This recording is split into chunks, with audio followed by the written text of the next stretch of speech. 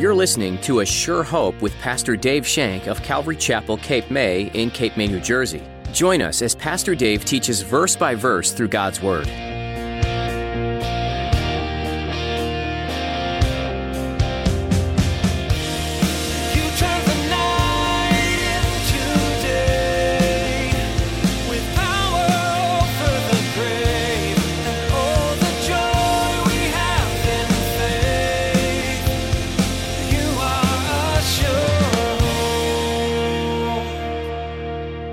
Because Hezekiah prayed. That's why all this is happening, because God heard a righteous man's prayer. He heard this prayer of Hezekiah, and he's acting on his behalf because he prayed. Oh, saint, we need to glean from this why God is doing this. He's doing it to save Jerusalem for his name's sake and for his child David. But he's also doing this because Hezekiah prayed. He's drawing a line here, drawing a line in the sand.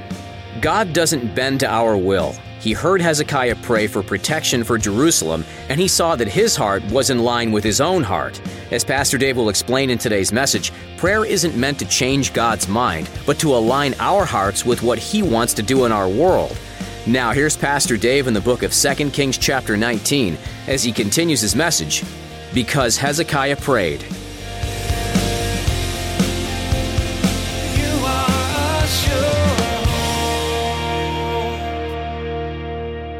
I'm saved because I believe in Jesus as my Savior. And because I'm saved, I surrendered my life to Him. And He is my Lord. That I might obey Him and do whatever He has asked me to do. And again, when I do these things that He's asked me to do, I don't look for the blessing. I just look for the joy of serving Him. Because I can't believe He's wanting me to serve Him. He's allowing me to serve Him. That I might be a serving and pleasing to Him. Wow. I love Him because He first loved me, and He demonstrated that love by dying on a cross. I love what Guzik said about this verse. He said, we should ask how many blessings, how many victories, how many souls saved for Jesus' glory lie unclaimed in heaven until the Lord can say, because you have prayed for me or to me. Hezekiah went to the Lord in faith, and he asked in faith, and God answered. And before we move on, one more thing I want to go to James 4, where he says, I'm going to read a couple verses here. Where do wars and fights come from among you?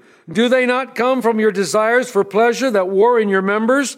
You lust and do not have. You murder and covet and cannot obtain. You fight and war, yet you do not have because you do not ask. You ask and do not receive because you ask amiss, that you may spend it on your pleasures. Hezekiah went to the Lord and asked from his heart. He petitioned the Lord out of faith, believing that the Lord could do something. He asked rightly that, Lord, you're the God of the universe. You're the King. You're the one that we serve. You're the one for your sake. Look at the words. You, O God, incline your ear, O Lord. Hear, open your eyes. Look what's happening to us, Lord. You see it. Can we say, Lord, you created everything. You allowed everything to be created. And you see this. Lord, help us in our time of need. Help us, O Lord. Help us to know what to do, how to act, what to do. Hezekiah knew that. Hezekiah knew that. He knew that he could go to the Lord and he could petition the Lord, and then the Lord answered him. How marvelous is that? How marvelous is that? And I know for a fact, you've asked the Lord for certain things and He's answered you. Give Him glory and praise. Give Him all that's due His name. So as we come to verse 21, the Lord now is going to show Hezekiah, and He's going to speak to Hezekiah through the prophet Isaiah concerning the situation that Hezekiah had put in front of him. Let's look at verse 21. This is the word which the Lord has spoken concerning him. Him is Sennacherib. The virgin, the daughter of Zion, has despised you, laughed you to scorn. The daughter of Jerusalem has shaken her head behind your back. The virgin, the daughter of Zion, has despised you, laughed you to scorn. And the Assyrians have come to ravish the daughter of Zion, which is the city of Jerusalem. The city of Jerusalem becomes the daughter of Zion, and God says, no, you're not going to touch my daughter. Jerusalem is called a virgin because she was unpolluted. She didn't have the gross thing of idolatry. We're pagans. And God was going to defend her from the intended Sennacherib and the Assyrians who would come in.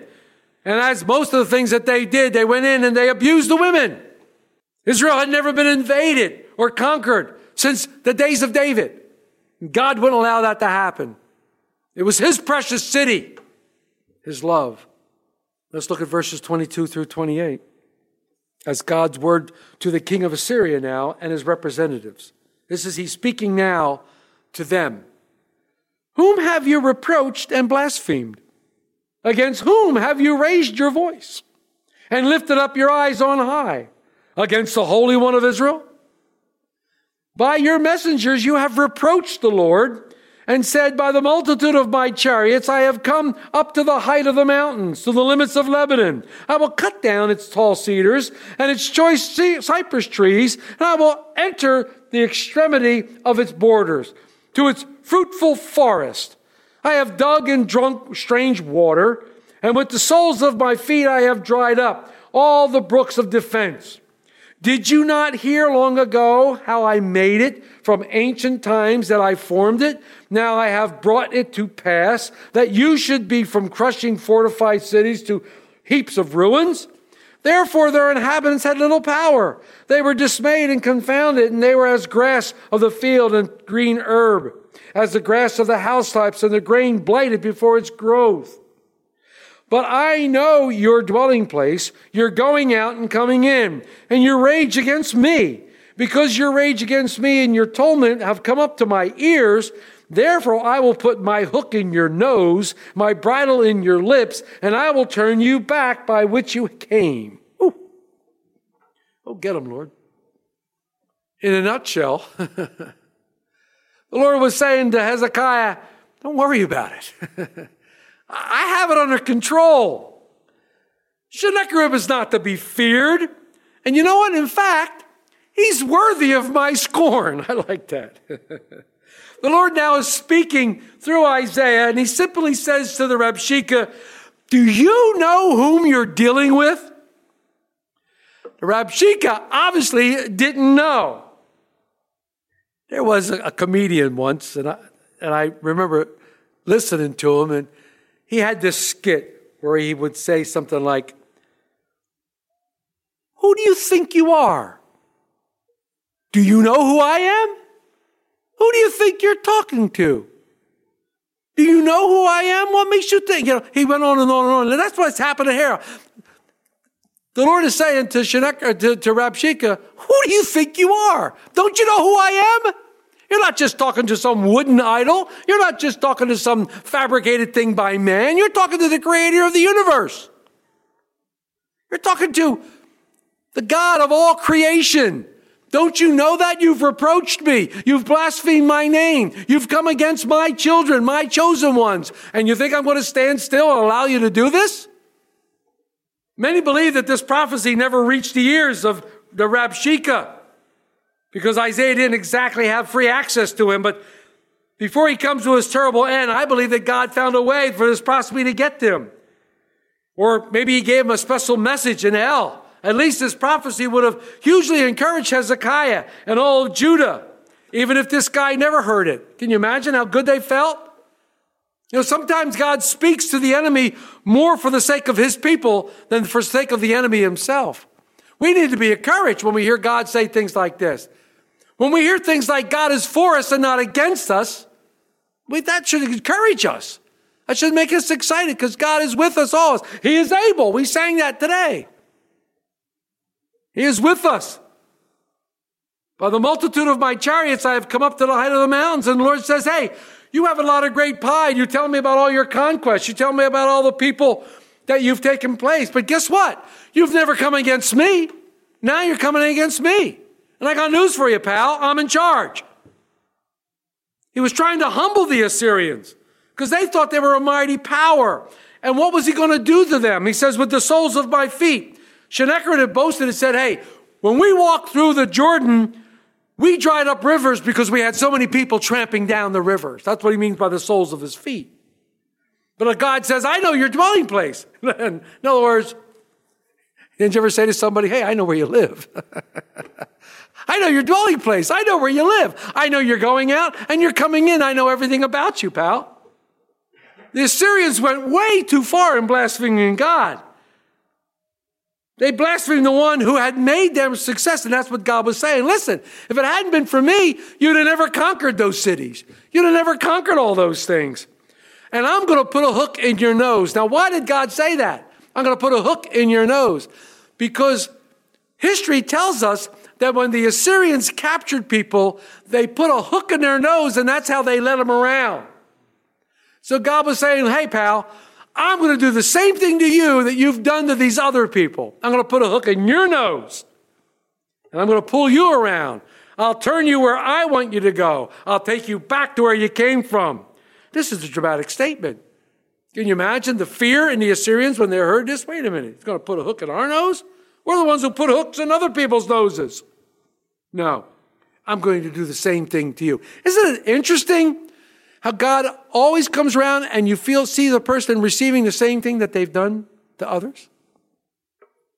Be careful how you judge, lest you be judged by the same thing. Got to be careful of that. So God is saying, you don't know who you're dealing with. You guys may be negotiators. You guys may be really big in your own country, but you haven't seen me at work. I'm surprised that he didn't tell him to go check out the prophets of Baal.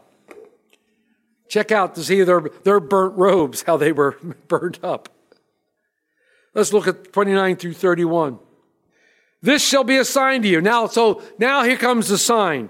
You shall eat this year such as grows of itself, and in the second year what springs from the same. Also the third year sow and reap, plant vineyards and eat the fruit of them.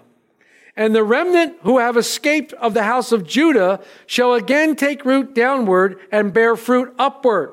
For out of Jerusalem shall go a remnant, and those who escape from Mount Zion, the zeal of the Lord of hosts will do this. You're going to prosper. Judah will prosper forever. They're going to be wounded, but they're going to prosper. You shall eat this year as much as you grow itself. And as they invaded, and the threat was lifted, there was sufficient growth and things started to come about. It's proven in history. You can look in the history book and this has all been proven. I love the fact that it did. From out of Jerusalem, there's going to come a remnant. You know, God always has a remnant there. He always has a group there, the remnant. As much as the Assyrians wanted to crush Jerusalem and Judah, they couldn't. Because God was going to preserve his remnant as he always does. He was going to preserve them. God is going to preserve Judah for now. He's going to take care of them for now. Why? Because Hezekiah prayed. That's why all this is happening. Because God heard a righteous man's prayer. He heard this prayer of Hezekiah and he's acting on his behalf because he prayed. Oh, saint, we need to glean from this why God is doing this. He's doing it to save Jerusalem for his name's sake and for his child David. But he's also doing this because Hezekiah prayed. He's drawing a line here, drawing a line in the sand. Look at 32, 34. Therefore, thus says the Lord concerning the king of Assyria, he shall not come into this city, nor even shoot an arrow there, nor come before it with a shield, nor build a siege mound against it. By the way that he came, the same he shall return, and he shall not come into this city, says the Lord. For I will defend this city to save it, for my own name, for my own sake, and for my servant David's sake. There you go. There you go. God, wouldn't you love to have words like that said to us? I'm going to take you, I'm going to protect you, and I'm going to save you. Wow. This military machine of the Assyrians was ready to strike. And they were a viable military machine. They had never lost a battle. Remember, we said that last week. They had never lost a fight. And they were ready to pounce on Jerusalem and take all the people captive. They might siege them and slowly starve them. And Hezekiah and the people of Jerusalem were living in this shadow of this threat. And then God promises that he's not going to touch you. I not only have your back, I got your side and your front too. I'm surrounding you. Nothing's going to take place. Not even one arrow will come into the city. Talk about excitement. Talk about encouragement. Wow. I'm going to defend Jerusalem. God's words, I am going to defend Jerusalem. God defends his own glory. Often we think it's necessary to defend the glory of God. We think it's necessary to defend him, but he is better defending it than we are. He says, I'm going to do it for my servant David's sake. David had been dead almost 300 years, but God still honored his promise that he made in 2 Samuel 7. God defended Jerusalem not for the city's sake.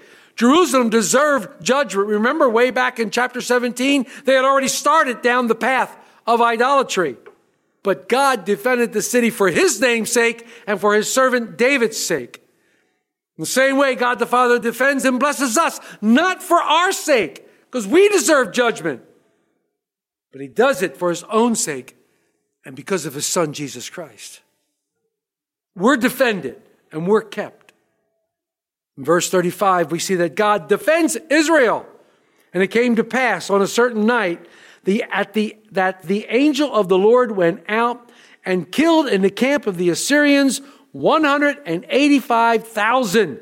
And when people arose early in the morning, there were corpses, all dead. Wow. We're never given the name of this angel, but that's one bad dude. That is one bad dude. To come in during one night and take out an entire army of 185,000? Whoa. This goes beyond the expectation of faith. It goes beyond even what we can imagine or think. God is able to do exceedingly abundantly. This is exceeding everything that I could ever think of. And that's why I believe God could pick up this coronavirus and he could toss it and into the middle of the sea. If God is able to do anything, nothing's impossible for him. Whew. Wow. They didn't even get a chance to shoot one arrow into the city, just as Isaiah said. Not even one arrow. The unstoppable army was stopped dead in their tracks. The undefeated army was defeated by God. Was defeated by God. Many believe that this is what the prophet Hosea was prophesying in Hosea 1, verse 7. Hosea 1, verse 7, it says, Yet I will have mercy on the house of Judah, will save them by their Lord their God, and will not save them by bow, nor by sword or battle, by horses or horsemen. He didn't use any weapons. He didn't use anything. We don't know what he used, but they were all dead, all 185,000 men. We can't imagine that. We can't fathom that.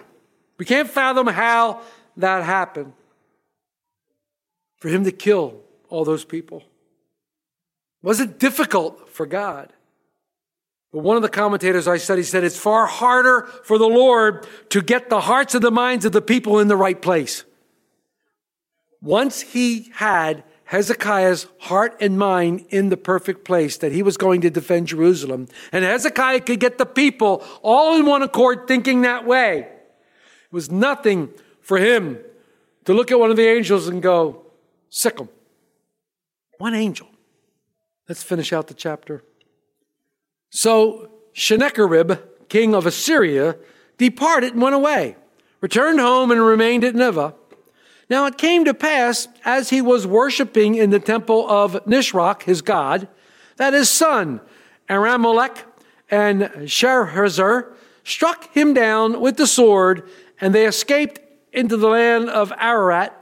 Then Esarhaddon, his son, reigned in his place. So the king goes back. Exactly how God had predicted through Isaiah. He leaves, still full of pride. He goes back. He goes back and is killed by his sons. Crazy. And I love the fact that it says, and it came to pass. Between 2 Kings 19:36 and 2 Kings 19:37, they believe 20 years had passed. Perhaps Sennacherib thought he had escaped the judgment of God, but he had not. He met the bitter end of death by the sword of his sons. Guzik writes of an old Jewish legend, because nothing more than a legend that says how it was when Sennacherib's sons came to kill him. Sennacherib was troubled at how God seemed to bless the Jews so much and tried to find out why. Someone told him it was because of Abraham and loved God so much that he was willing to sacrifice his son unto the Lord. Sennacherib thought that it would be even more favored by God. He decided to kill his 2 sons in sacrifice to the Lord, becoming even more blessed than Abraham and his descendants. But the story goes that his sons learned of the plan, and they killed him before he could kill them, thus fulfilling the word of the Lord. Tradition, conjecture, it's not scripture. We know that he died. Why? This whole chapter. Why? Because Hezekiah prayed. Hezekiah prayed. So, saint, brother and sister, friends, have you been praying? Have you been on your knees before the Lord, spreading out your wishes, spreading out your hurts, your pains, spreading out the things before him? Have you been casting your cares on him because he cares for you? Have you been lifting up each other and others and yourself and your family in prayer that God might protect you from this virus, that God might protect the land? Are you ceasing from those wicked ways that have been sneaking into your life? Have you been turning from your wicked path? Are you continually seeking the Lord and his righteousness? Are you continually looking to him for the answers in the midst of this time? I hope so. I pray you are. God will hear your prayers. God will hear your prayers based on him and not you. God will hear your prayers because he's a God who hears, he's a God who sees, and he's a God who knows. He's a God who wants to bless you, not because of your righteousness, but because of his righteousness. Not because of your good works, but because of the good work of Jesus Christ on the cross. God wants to bless you. If you come to him like that, if you come boldly into that throne room of grace, humbly, seeking mercy, seeking that grace, seeking him, he will give you that in time of need and be your help and guide.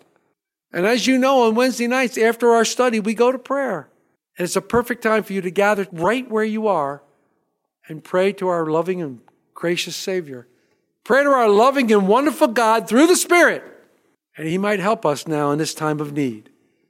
That he might go before us. That he might do things that we can't do.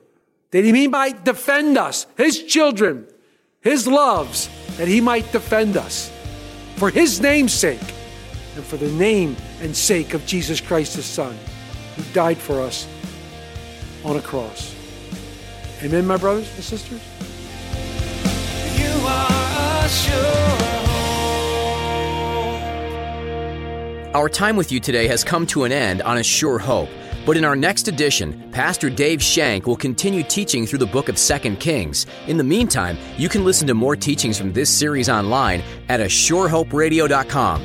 You can also subscribe to our podcast on iTunes. Just search for A Sure Hope and see the latest editions as soon as they're posted. If you're enjoying these teachings and would like to get more involved with the church behind this ministry, we'd love to meet you at Calvary Chapel, Cape May. We gather each week for a time of worship and Bible study. Our service times are Sundays at 8:30 and 10:30 a.m. Feel free to give us a call for more information. Our number is 609-884-5821. Again, that's 609-884-5821. Otherwise, you can visit ASureHopeRadio.com for directions and more details. If you prefer email, go ahead and email us with any questions at info@CapeWatchRadio.com. You might be interested in knowing that for those who aren't able to come in person, we're streaming our services on Facebook Live and on YouTube Live. Just look for a link on our website at ASureHopeRadio.com. Thanks for listening to today's message in the book of 2 Kings. We're looking forward to the next edition, as Pastor Dave will share more from this Old Testament book about the rise and fall of many kings. There are lessons to be learned about leaders who were just people. May what you hear give you a sure hope. You've rescued